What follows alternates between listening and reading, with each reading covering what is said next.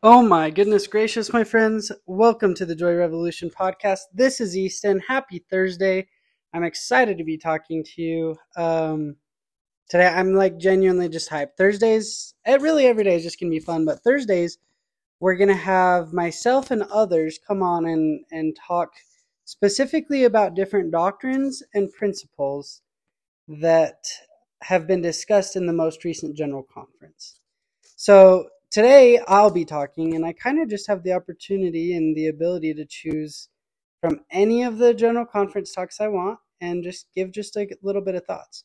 Now, I'm going to be honest, today's thought might be a little bit short, and it'll be mostly based off of a question that I don't quite have an answer to. The talk I'm going to be discussing today is called Accessing God's Power Through Covenants by Elder Dale G. Renlund.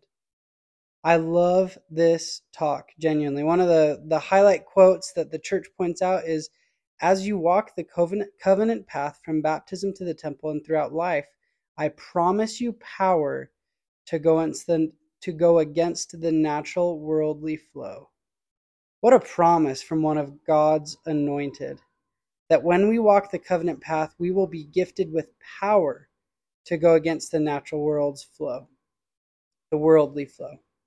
But I specifically love a paragraph. It's probably almost halfway, a little bit before halfway.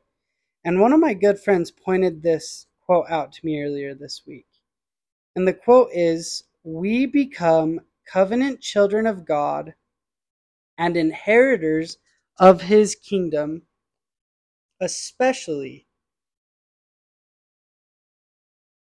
we become covenant children of God and inheritors of His kingdom, especially when we identify ourselves completely with the covenant."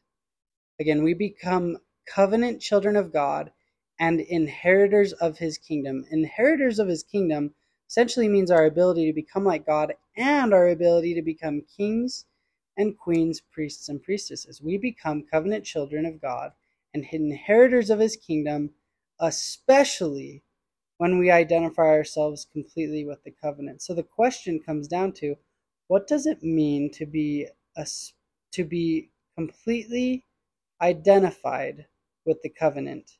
And how can we become completely identified with the covenant? Now, I don't have a specific answer, and I love listening and talking about general authorities and especially apostles, because you could go through every single line and just talk about them for years and years and years and years.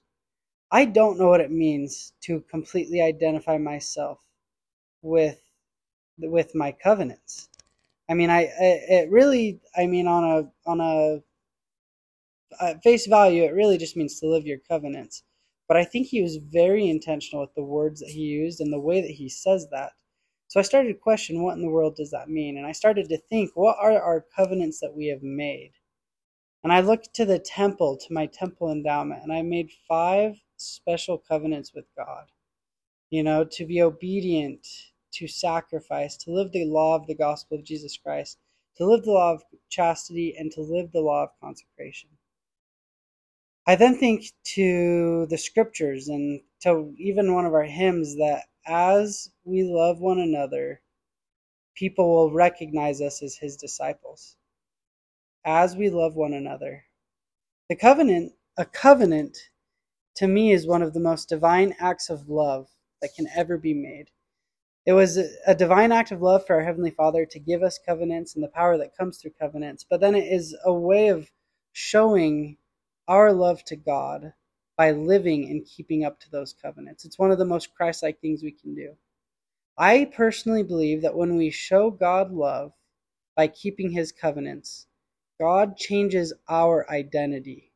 And if we allow God to change our identity by showing Him love and by keeping His covenants,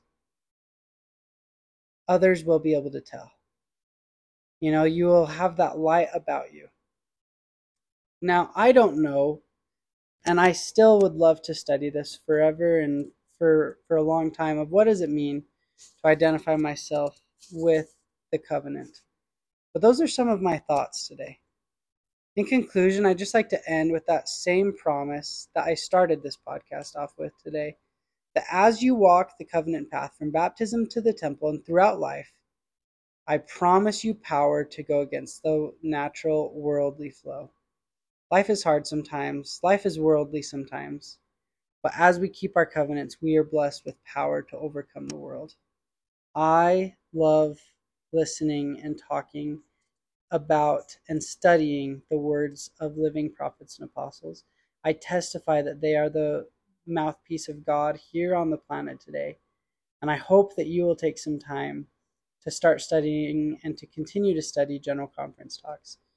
We are about a month away from General Conference, and I hope that over this next month you can prepare yourself to receive power, revelation, and to hear the voice of God in General Conference.